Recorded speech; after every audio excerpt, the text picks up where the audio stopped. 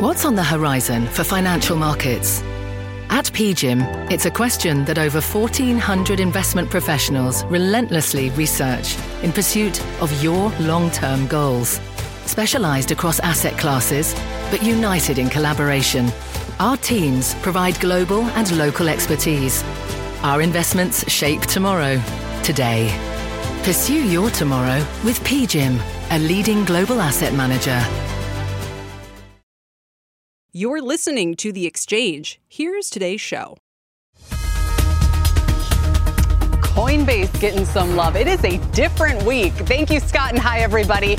It's a new week, and we have fresh challenges confronting investors, namely from the Fed. Rate hikes are coming this year, we know that, but we'll hear from someone who says much more needs to be done on the balance sheet, or none of this makes any sense. We'll talk to David Zervos about that as yields hover at the top of their recent range, and as we await the CPI report this week. Plus, a merger in the airline space, Frontier buying Spirit for $6.6 billion.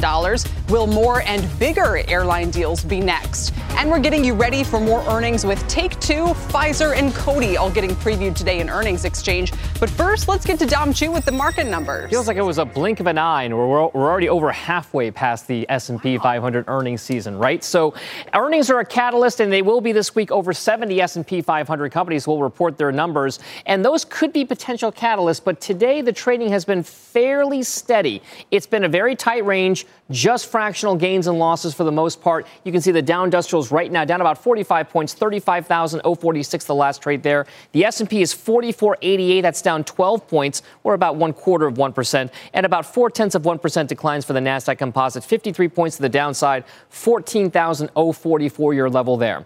Cryptocurrencies, very much a focus right now because with Bitcoin prices up about 6% right now, you may recall that during the lows back on or about January 24th, Bitcoin prices hovered just above 33,000. We're at 44,000 now, just to give you an idea of just how far it's come over the course of the last few weeks here. Ethereum prices, 31.44 the last trade, 5% upside. Ripple up 17% as well. And by the way, Coinbase Global, MicroStrategy, a couple of the names closely associated with cryptocurrencies from the exchange and balance sheet standpoint, up about 6 to 7% as well. And the stock of the day right now is Peloton because the volatility continues. We got reports late last week, according to the Journal, that it might be Amazon looking to take over Peloton, exploring some possible scenarios. And then the Financial Times said it might be Nike looking at some scenarios. And then analysts like Dan Ives over at Wedbush saying Apple could be in the mix. Basically, all of that speculation abounding has led to a 15% rise in Peloton shares, albeit we are still down 81% over the last year. But Peloton, even with the massive spike that we've seen in value today, Kelly, is still a shell of its former self. Remember, at the heights of the pandemic, it was worth close to $50 billion. It's now closer to around $9 billion. Kel, back over to you. More easy to take over. We'll see. Dom, thanks very much. All right, growth looks to be slowing considerably this quarter, leaving some to wonder if the Fed is moving too quickly. Former Fed official Alan Blinder in the Wall Street Journal today warning the Fed to raise rates, quote unquote, gently. Steve Leisman is here now with the results of CNBC's latest rapid GDP update. What do we know, Steve? Well, Kelly, it's interesting. Despite the strong jobs report, the consensus forecast in the CNBC Rapid Update remains for a pretty sharp first quarter growth slowdown, followed by a rebound in the second quarter. All of this comes amid expectations for high but gradually declining inflation. We'll show you that in a second. CNBC Rapid Update. We woke up 11 economists early Sunday morning to get their forecasts. We see the very strong fourth quarter growth of nearly 7%, giving way to just 1.4% this quarter as a result of the Omicron slowdown. The highest forecast is 2.5% this quarter, but we have some lows in the 0 and minus 0.5. So some people looking for a decline. The consensus sees GDP snaps back to 4.4, slowing again into year-end towards trend. Significantly, while GDP is expected to slow, it is forecast to remain above what's considered to be that 2% or less trend growth for the next 2 years. Last year's 5.7 slows to 3.6 this year, and 2.4% in 2023. That's a pretty strong outcome given expected rate hikes and high inflation and balance sheet reduction. PCE inflation index, the Fed's preferred indicator, seen gradually declining from 6.1 in the fourth quarter, 3.9 mid-year, and 2.6 by year-end, still above but approaching the Fed's 2% target. The debatable question for investors is the soft landing for the economy that seems built into these forecasts amid expectations for 6 rate hikes over the next year and as much as $500 billion in balance sheet runoff. Kelly? And maybe that's not enough, according to my next guest. Steve, stay with us, if you will. My next guest says the Fed does have to remove the so-called punch bowl, but that it makes no sense to remove one of them while leaving the other in place. Joining me now is David Zervos, the chief market strategist at Jefferies. David, it's great to have you. The balance sheet, $8.8 trillion in size, and why can't they just leave it alone? Well, Kelly, I mean, the balance sheet really did all the heavy lifting during the crisis. I mean, 175 basis points is what we cut back in March of 2020. And that's just a small number. And then we added almost $5 trillion to the balance sheet in very short order. That was the big kind of kahuna in the trade that the Fed did and what they brought to the table, what punch they brought to the table. So you have this giant punch bowl that you created in the balance sheet, and now you want to go and kind of mess around with the rates that weren't even really that much of a part of what got us out of this mess, or alternatively, Kelly, what might have been behind some of this inflationary pressure that we're getting today, this 7% CPI. So I think focusing on the balance sheet has really got to be a key. I was excited to see Jay Powell kind of leave the door open to asset sales during his testimony or when he was doing the nomination hearings. It certainly is part of what the Fed released, and it's I'm certainly open to it in what they released in the last FOMC. And I thought the speech by Kansas City Fed President Esther George really kind of hit home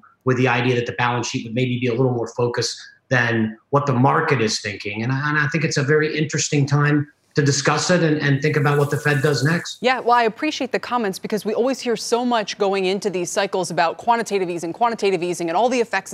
And then on the way out, it seems like everyone says, nah, it doesn't matter now. You know, tapering's not tightening, and then the balance sheet's not the same. Let me bring Steve in here, Steve, because there's also some who are saying if we leaned more on the balance sheet, maybe that could help longer end rates start to rise. You know, there's more supply coming into the market, and that would steepen the yield curve instead of flattening it.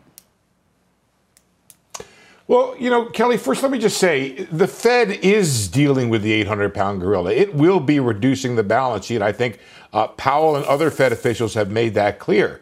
The real question, I think, is how the Federal Reserve reduces the balance sheet. And I think the question is a passive or active runoff. And I hear the Fed leaning, some members at least, to a very active runoff. And the idea being this: if you let or allow or force more of the long end or longer term treasuries to run off, that will put more pressure on the long end and steepen the yield curve and potentially or possibly allow the Federal Reserve to do fewer rate hikes, which really affect the short end. In fact, there are some Fed officials who I think say you cannot raise short-term rates without creating some active balance sheet runoff on the long end. So the Fed has the 800-pound gorilla, I think, squarely in its sights. The question is, I guess, how do you let him out of the cage is really the question here. Sure. And Dave, because you are always looking at this from a market point of view, what are your thoughts there? So I think a couple of things. One is I think it would be really a testament to success at the Federal Reserve if they could manage this balance sheet in an unwind phase more aggressively, less passively, and use it the way they've used it during times of stress. It'll prove to many of the naysayers that QE and, on the opposite side, QT are very powerful tools in the tool chest that we should be basically harnessing and honing and learning to use, especially as we sit in this very low rate environment, this near the zero lower bound environment where we get kind of hung up with being able to use traditional monetary policies. So I think it's almost behooves the Fed to kind of embrace this 800-pound gorilla that it created, try to harness it, try to use it. And I think the market will actually respond very well to it. I don't think you'll see a tantrum of any kind. I think there is quite a lot of demand for long-end securities. We've seen that consistently. We've seen this conundrum idea come back in. And I think it'll be a very successful part of the Federal Reserve's attempt or desire to remove accommodation and remove it quite quickly. And I think that's actually the important part. Rather than doing 50s and intermediate rate hikes if they needed to do that, right. I think having the threat of the balance sheet be a little bit more active could be just the ticket they need to kind of keep the market getting the amount of accommodation removal that it sees fit as inflation goes up a little bit temporarily, but does start to come down by the end. Steve? Yeah, you know how you get a cup of cappuccino and there's all this foam on the top and you got to get through the foam to get to the coffee or the stuff that you really want? Beer too, yeah. So the balance sheet may be a bit like that. And there are estimates out there, which is really interesting, and this really gets to what David's talking about and your question of the effect of the market. There could be $1 trillion or $1.5 trillion of foam in the balance sheet that the Fed could take off the top without having almost any impact at all on markets or the liquidity out there. And that may be one reason. If you look at our estimate from the Fed funds, from the CMC Fed survey, what you see is we're looking for $500 billion coming off this year, $860 next year, or $900 billion plus next year. If you look at that. And really, the market doesn't seem all that fazed by it. Yes, yields are up a bit, but not crazy. And it may be because there's this froth in the balance sheet of as much of $1.5 trillion the Fed could take off relatively quickly without having much impact. Dave, quick last word. Put a point on all of this for us. Look, we've loved QE for a while. QE's been the success story. We're going to go into QT, some form of it. And that's going to be really tricky for markets. You know, Kelly, we had our I Love QE hats a long time ago. I think we might even have had one of these back in 2014. This year, we're running with the Heartbreak QT hats. This is going to be the way we approach the year. It's quantitative tightening time. Oops, can't get my camera right. And I think you got to be careful with stocks. You got to be really, really careful when the Fed's going into QT, whether Steve's right and it's gradual, or I'm right and they go a little bit more active. I think no matter how you slice it, the quantitative tightening process is going to be one that is a little bit bumpy and potentially a lot bumpy for risky assets. All right, we will leave it on that note. It's market Dow's fighting into positive territory at 44 today. Guys, thank you. Great stuff. What are you drinking, Dave? Just having some tea, sorry. Okay. Need my afternoon tea. Just asking. David Zervos with Jefferies. Steve Leeson, we appreciate it as well. All right, let's get to Washington, where President Biden is hosting a high-stakes bilateral meeting with the new German chancellor at the White House in just about half an hour. The U.S. hoping to offer some energy supplies that could keep Germany from needing to rely so much on Russia for fuel. That's been undermining the West's toughness on Russia as it threatens to invade Ukraine. Kayla Tausche is here now with more. Kayla, what's on the table? Well, Kelly, today's meeting is part of a diplomatic sprint aimed at deterring a Russian invasion of Ukraine, which U.S. intelligence suggests could happen within the next week. Germany has been seen as a weaker link in NATO's united defense of Ukraine, not sending arms, backing away from blocking Moscow from the SWIFT payment system, and refusing publicly, at least, to commit to keeping that new Nord Stream 2 pipeline offline. Speaking exclusively with the Washington Post ahead of today's visit, Chancellor Olaf Scholz saying all sanctions options are on the table, but we are also clear about the necessary strategic ambiguity so Russia cannot go to a computer and count whether it will be too expensive or not. This weekend, National Security Advisor Jake Sullivan said definitively if there is an invasion, that pipeline will not be turned on. I'll let the German chancellor speak for himself, but the Biden administration, at President Biden's direction, has been absolutely simply clear on this. If Russia invades Ukraine, one way or another, Nord Stream 2 will not move forward. And Russia understands that. Under Scholz's predecessor, the U.S. and Germany reached an agreement simply that the two countries would not allow Russia to use energy and Nord Stream 2 as a weapon. These negotiations today come as global supply uncertainty has pushed natural gas prices higher in recent months, even despite the dip today, with shipments from around the world possibly headed to Europe and being diverted from ports elsewhere. A senior administration official says that the 30 NATO countries could have slightly different responses to Russia. For one, French President Emmanuel Macron is in Moscow today for personal talks with President Putin. He faces re-election in April. Kelly? So what is the White House hoping to get from Germany today with this meeting, Kayla?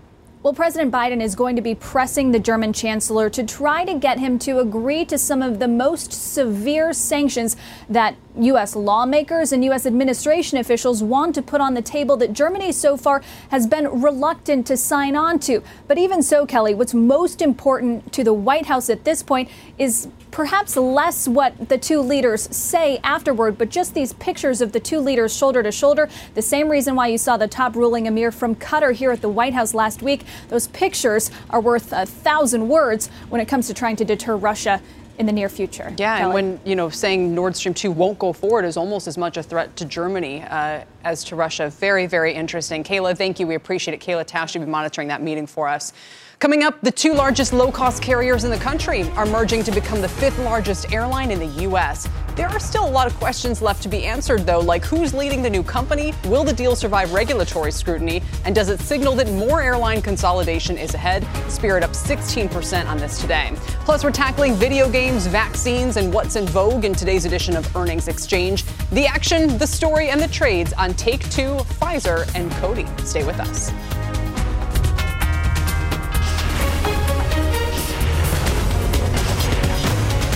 This is The Exchange on CNBC.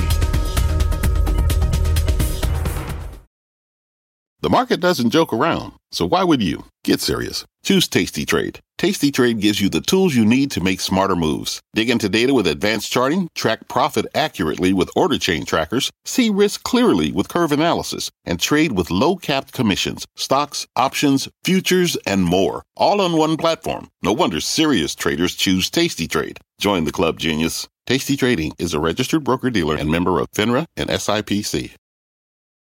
This podcast is supported by FedEx. Dear small and medium businesses, no one wants happy customers more than you do. That's why FedEx offers you picture proof of delivery, packageless and paperless returns, as well as weekend home delivery to 98% of the U.S. on Saturday and 50% on Sunday. See the FedEx service guide for delivery information. FedEx Ground service is also faster to more locations than UPS Ground. See what FedEx can do for your business. Absolutely, positively FedEx.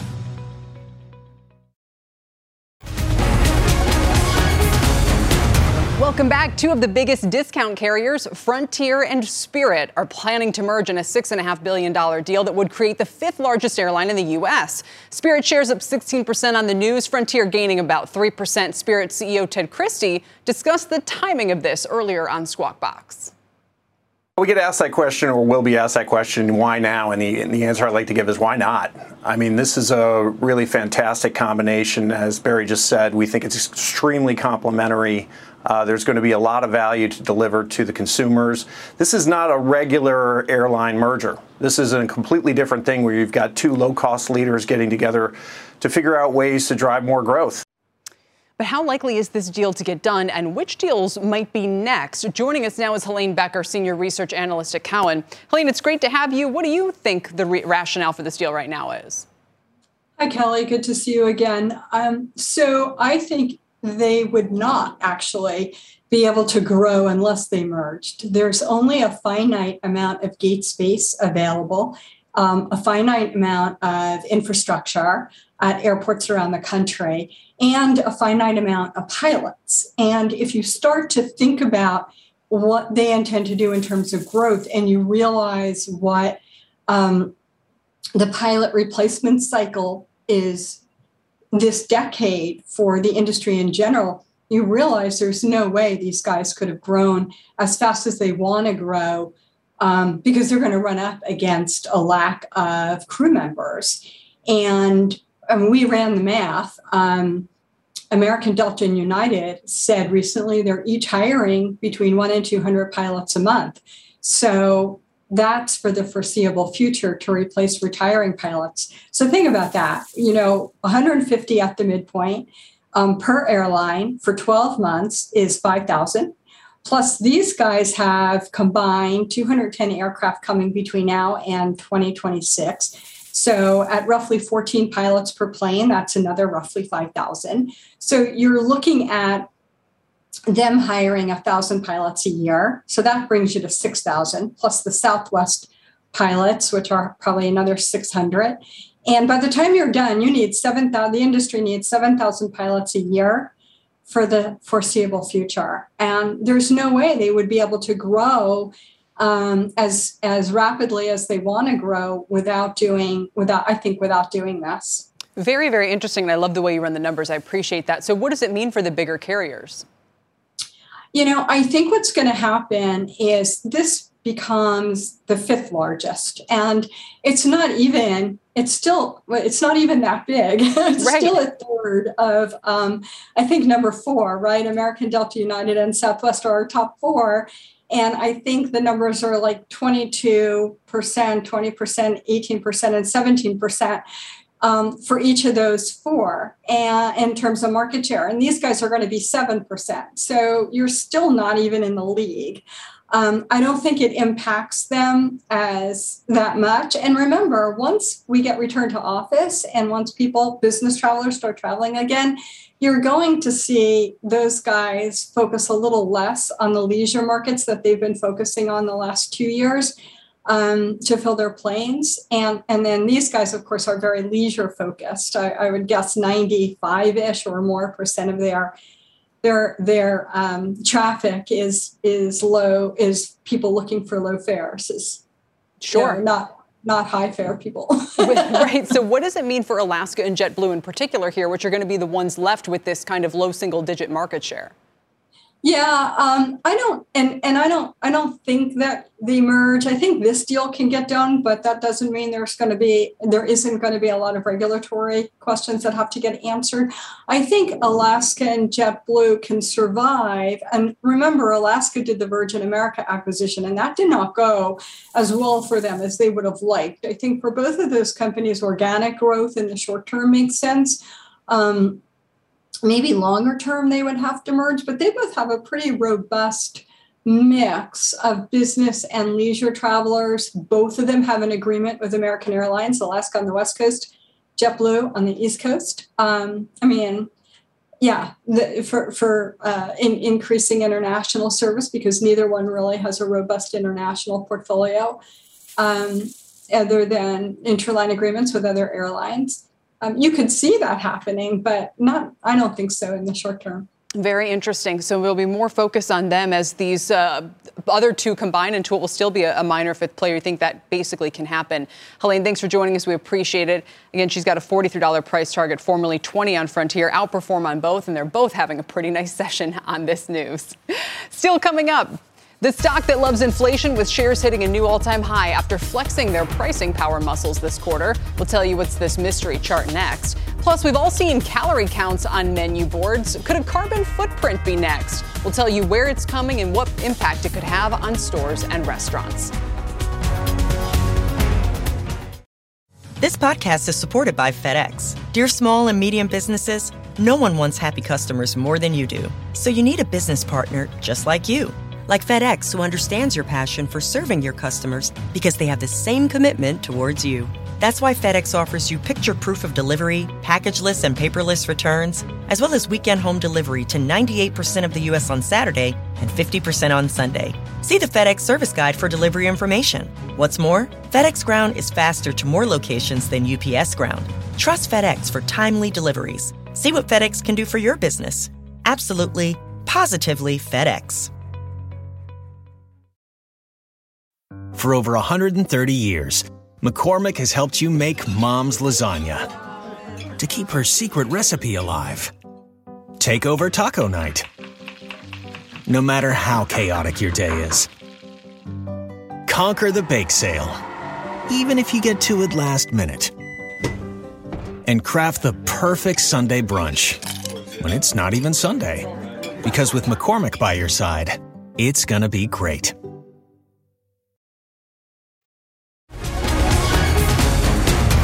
Welcome back, everybody. The Nasdaq giving up some big gains. It was up more than 130 points earlier. We're now negative by 5. The S&P is slightly negative on the nose at 4,500. The Dow is still up 58. And let's check the sectors with energy leading the way. After a 25% rally to start the year, communication services is the biggest laggard today and also for the year, down 10% since January 1st. Within that sector, Meta is leading the declines, along with Netflix, Alphabet, and Discovery, as you can see here. These are all the ones that are weighing most on the market. On the flip side, the cruise stocks been moving higher. Royal Caribbean, Norwegian, Carnival, all up more than 5%. Tyson Foods was the mystery chart we showed you before the break. The meat packer is leading the S&P on pace for its best day since March 2020 and hitting a record high after a strong earnings report. Tyson says demand was strong with significant growth in its operating margins. They increased beef prices by nearly a third. So we'll have to wait and see if shoppers steer clear the next time they hit the grocery store. Again, a huge session and a big start to the year for Tyson Foods. Over to Tyler Matheson now for a CNBC News update. Hi, Tyler. Kelly, thank you very much. And here's what's happening at this hour. A second man has pleaded guilty to charges in an alleged 2020 plot to kidnap Michigan Governor Gretchen Whitmer because they didn't like COVID restrictions. Caleb Franks says he willfully conspired with 5 others. He could be a key witness at the March trial of the remaining 4 defendants. Frontier Airlines suffering major flight interruptions on the day it announced a deal to buy Spirit. Frontier says it's working to restore operations after a ground stop earlier today. According to the tracking site FlightAware, Frontier has canceled 22% of its flights today, and another 22% are delayed. Not a good check with your airline, as the saying goes. On the news, what the Frontier-Spirit merger will mean for travelers, and will it face opposition from federal regulators? That's tonight at 7 Eastern with Shep on the news. The French President Emmanuel Macron seeking to ease tensions with the Russian President Vladimir Putin. They don't really sit very close together, as you can see there. They're trying to ease those tensions at a distance over Ukraine. Macron telling Putin he wants to avoid war and build trust. Macron is the top Western leader to visit Moscow since Russia began massing troops on the border with Ukraine. They're sitting about as close as I am to you, Kelly. Right, exactly. It's about 80-foot difference? Yeah. 80 feet. That's a long table, man. Tyler, thanks. I'll see you soon. Still ahead, will Pfizer's non-COVID pipeline be enough to beat the street? Also, Take-Two has beaten on earnings in 19 out of the past 20 quarters, and Coty has climbed more than 15% immediately following its last 2 reports. We have the action, the story, and the trade on all 3 of these earnings names next.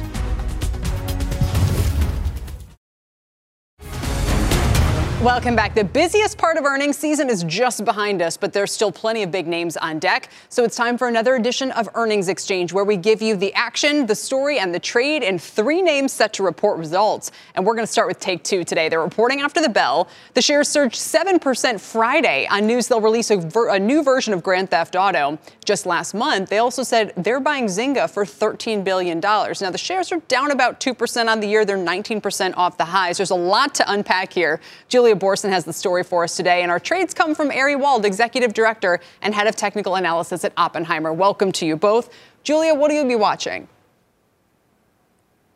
Well, look, Kelly, this is a company that's expected to grow its revenue about 7.5%. Earnings per share are projected to decline about 2%. But what's most in focus here is the guidance. You mentioned that Zynga deal. We're waiting for more insight into how that deal is going to close. We're nearing the end of that go shop period that ends on February 24th. So any insight into what will come of the combined companies? There's even been some speculation that the combined Take-Two Zynga could be an attractive takeover target. We'll see if that comes up on the call or if there's more M&A talk. And then this question of what's next with the Rockstar Games next chapter in that Grand Theft Auto franchise. This is an incredibly lucrative franchise. We saw the stock jump on news that this next chapter is in the works. So we'll see if that plays into any financial guidance that the company shares. And sort of overarching here is the Microsoft Activision deal. Ari, what do you make of the stock? What would you do with it?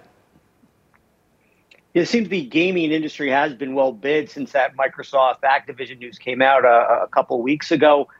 We'd argue we're actually somewhat skeptical of that strength. We actually added Electronic Arts to our sell list this week based on a purely technical perspective. We would say that Take-Two's trend is stronger than Electronic Arts, but wouldn't really call it in a standout here either. So I think you play this as a range, a pretty wide range too, no less, but 155 on the downside, 185, buy weakness, sell strength, I think is the play. Is there, so, you know, they're looking at Zynga, Ari. If I recall, the stock didn't take that one very kindly. What would make you more excited about Take-Two's fortunes here? Listen, it's been making lower highs for a couple months now. The relative strength versus the market is trying to pick up here. I think you buy these stocks that haven't participated well when you have a little bit more conviction in the market. I think still market action overall is going to be consolidated through the first half. I think it does pick up in the second half, and I think that's going to be the time to buy stocks like Take-Two. All right, back half. You're putting them on the back burner. Ari, thanks. We appreciate it. Julia, we appreciate it as well. Julia Borson will be following that report tonight. And we turn to Pfizer, which reports before the bell tomorrow. Coming off a stellar year, seeing record revenues from that COVID vaccine, but the street's focusing on what lies after the pandemic. Pfizer shares are actually down about 10% to start the year. Meg Terrell here with the story on this one. Is it time to start talking non-COVID, Meg?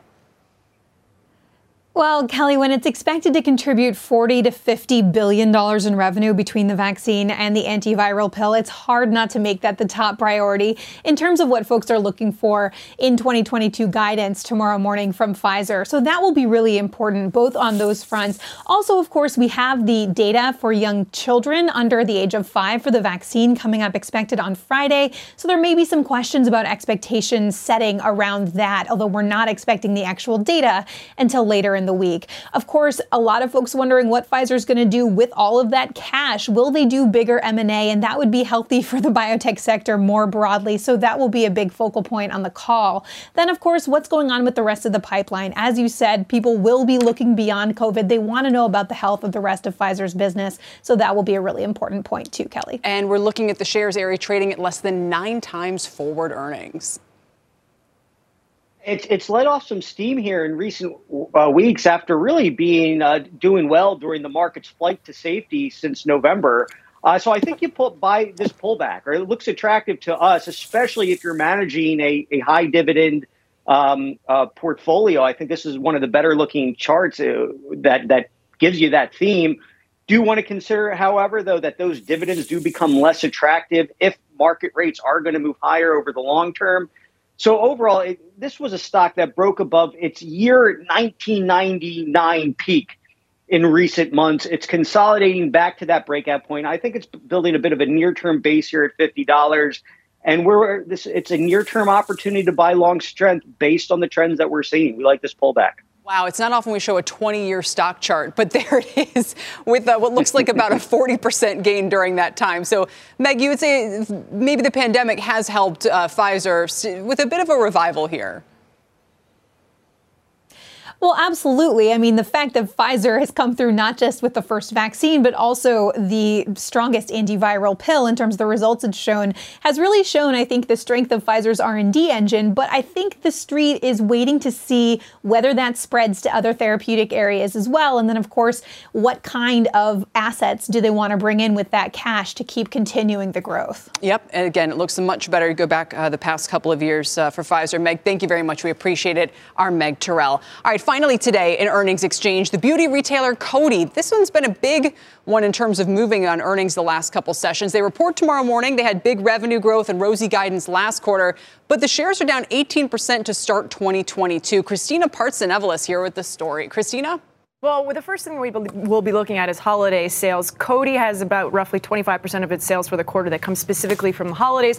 So will they do well, especially when competitor Ulta had a 30% increase just in that quarter alone? The second avenue is just segment growth within certain products like CoverGirl. Last year, there was a few viral CoverGirl TikTok videos, and the CEO has said that they're putting momentum behind CoverGirl, especially heading into this year. And then we can't discount the strength of the Kardashians. Coty does own 51% of Kylie Kardashian's line, as well as about 20% of Kim Kardashian's line. Still relatively new, so we'll be looking for any words or comments on those launches or any new products. And some of the cons for the stock, the fact that it has less exposure to skincare, which has higher margins, and less exposure to China. So there are some potential avenues for growth. All right, Ari, what would you do with Coty?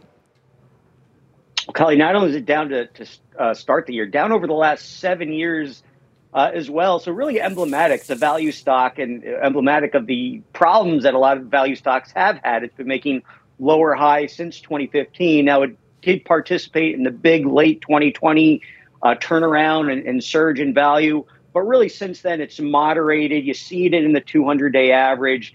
And so we side with what we're seeing as a deterioration in trend and would be looking to sell this one into $9 resistance. That's right about where the stock's 200-day average comes into play. All right, we're around 863 this afternoon. And it's funny you call it a value stock. It's not exactly cheap. We just said Pfizer was trading at 9 times earnings and Coty's still up there around 30.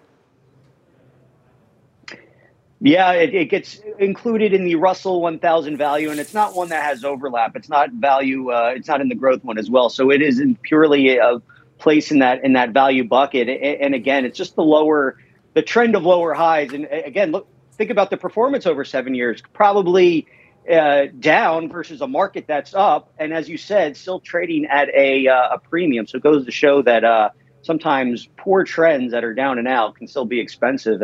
And so I guess here's one where the technicals and fundamentals line up nicely. True. All right. Well, we will see if the Kardashians or anyone else can turn things around here. We'll leave it there. Ari Wald, thank you. Christina Partsinevelos, thank you so much as well. The story on Coty today.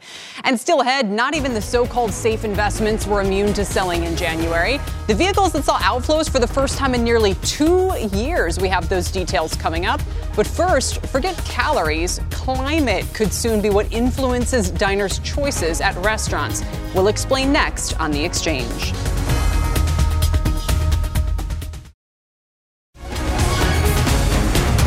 Welcome back, everybody. Food production counts for a quarter of all greenhouse gas emissions. A new study finds that telling consumers about the environmental impact of the food they're eating does, in fact, influence their choices. Diana Olick explains. We've all seen the calorie counts on food packaging. Some restaurants even put it on the menu. So why not a carbon count, or at least a consideration? That's what researchers at the World Resources Institute tested on more than 6,000 consumers with remarkable results. Certain environmental messaging doubled consumers' ordering of low-carbon plant-based items. The menu messages ranged from joining a movement to a sustainable future to small changes, big impact. One suggested taste benefits. Those whose menus included the sustainability messages were more likely to select lower carbon meals. At the recent climate summit in Glasgow, packaged foods offered an actual carbon count. Can a Chipotle burrito bowl change the world? Chipotle offers carbon information for its food both on its website and app. They call it a food print. Now you can measure how the ingredients in your order help to reduce its impact on the planet. It's the average impact on things like carbon in the atmosphere, water saved, soil health, organic land, that you save by eating at Chipotle versus somewhere else that uses conventionally raised ingredients. We know people are making decisions based upon it. Panera offers a similar strategy with cool food meals, highlighting those items with a low carbon footprint. So do consumers really care? It does matter, as a whole for the environment, but just if I'm going to Chipotle instead of chicken or beef, I'm just going to get what I like.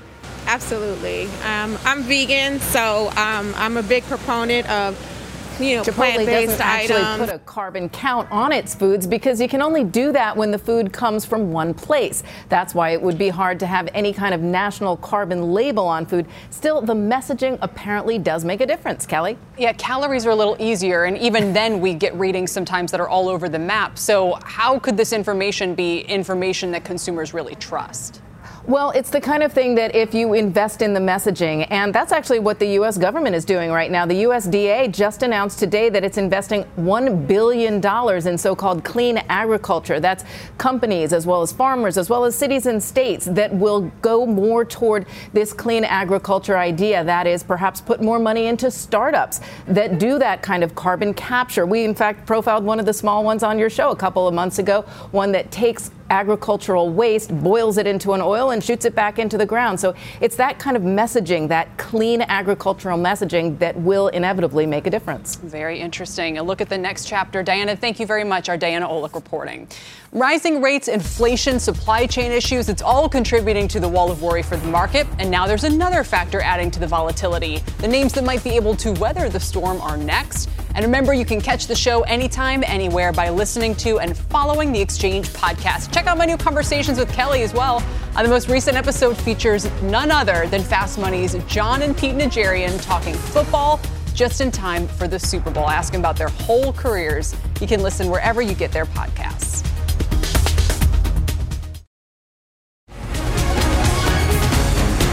Welcome back, everybody. We all know it's been a wild start to the year for stocks, with the NASDAQ falling 10%. A lack of liquidity is playing a role in this volatility. That's dropped to levels not seen since the 2020 sell-off. For more on that and the best way to navigate these ups and downs, I'm joined by Degas Wright. He's the Chief Investment Officer at Decatur Capital Management, and he's a CNBC contributor. Degas, it's great to have you here. So let's start. What do we know about liquidity? Where's all the market volume? Yeah, so one of the problems is that the M2, the velocity of money, is being reduced. Obviously, we don't have the stimulus, and the Fed is starting to slow the bond buying. So that's going to slow down the velocity of money, which is the rate of people that spend cash. So that's a problem. Also, ETFs. You've noticed that ETFs come in at the end of the trading day, and that's where most of the velocity, because they take down the liquidity, and that increases the velocity. I always think about these conditions as making it, tougher for investors who are checking on this stuff day to day, but creating big opportunities, the very kinds of opportunities people feel like they're missing out on when the market just placidly ticks higher 0.5% every day. Exactly. And so what we start looking for are those stocks that have pricing power, because ultimately that's where you want to spend your time researching. And you have to be very selective in your stocks. You want to find those stocks that have high demand for their products or services. You want to find stocks that have a low, being able to be replaced at a very low rate. And also, you want those stocks that have a high barrier of entry. Yeah, exactly, for competitors. All right, so you have at least 3 names here which you think actually could be a place for investors to look. EOG is one of them, an energy play, KeyCorp, the bank, and Amphenol. So each one of these, what makes them attractive to you? What makes them attractive? If we look at energy, the oil went from, it was about $48 at the end of 2020. It is now at about $90, 100% gain. So you want to have some exposure to energy. And one of the best companies that we found is EOG Resources. It has a very compelling growth profile. It has an inventory of opportunities for drilling and a very disciplined management team. What we really like about it is that since 2018, it has increased its revenues from natural gas, which is a cleaner burning fuel, by 70%.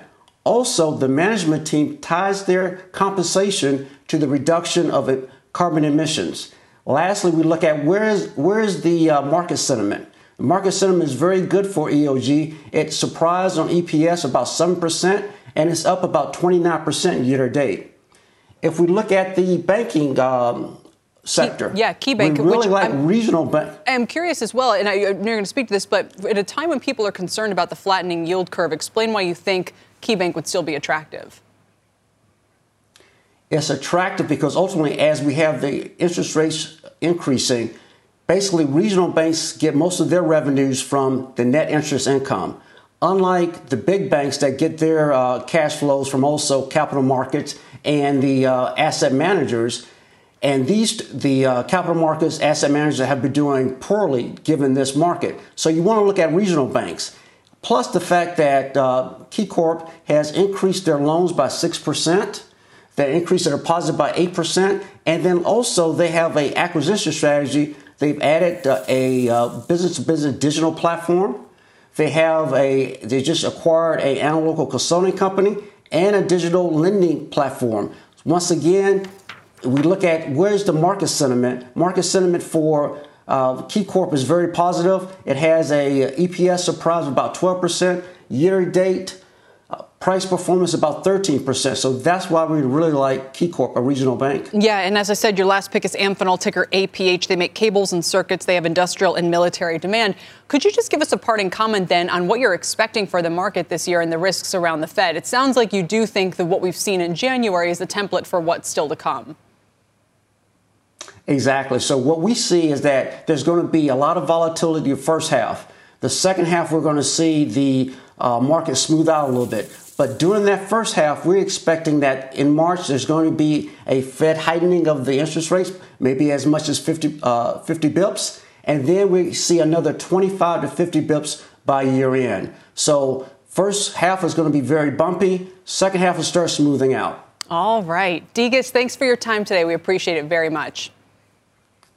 Thank you. Degas writes on the markets. Up next, we're sticking with volatility, taking a look at some ETFs that could see choppiness this week and the names outperforming during a time like this. Dow's up 87. We're back in a moment.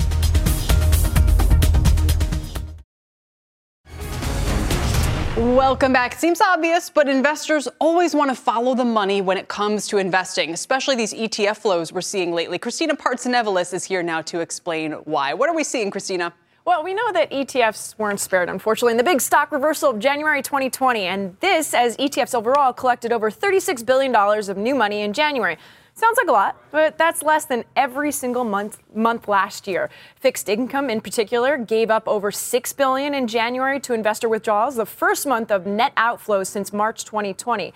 But we could see some inflows, to your point, Kelly, as companies are so flush with cash right now. So Bank of America analysts say, go after the dividends, which is why they recommend the Spider, Vanguard, and Schwab dividend ETFs that you're seeing on your screen right now, as well as some buyback funds like BlackRock's DivB, that's a ticker over there, you're seeing down about 1.5% right now, and then Invesco's PKW also down 4.5% since early January. But be on the lookout this week. Several ETFs could get hit by volatility because of earnings, of course.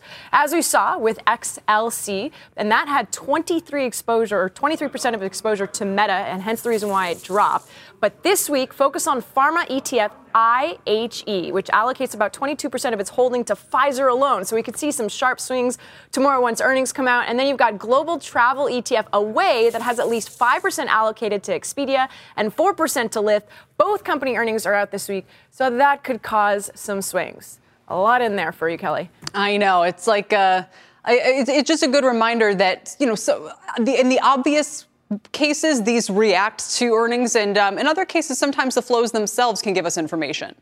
Yeah, but often the flows themselves can give information, but it doesn't necessarily equate to performance. And I don't think that a lot of people look at the allocation, the weighting allocation for a lot of these ETFs. For example, I know we talked about this ESG. So many of those ESG ETFs focus on big tech. And then that XLC that I just mentioned has a huge weighting and exposure to Meta. So those things you have to keep in mind if you decide to buy into these ETFs and not just for the tech factor or the environment factor or the energy factor. Bingo. Exactly. Christina, thanks very much. We appreciate it. Christina Partsinevelos. That does it for The Exchange, everybody. Thanks for tuning in. You've been listening to The Exchange. Make sure you're subscribed to get each episode every day. Same time, same place. This podcast is supported by FedEx. Dear small and medium businesses, no one wants happy customers more than you do. So you need a business partner just like you. Like FedEx, who understands your passion for serving your customers because they have the same commitment towards you.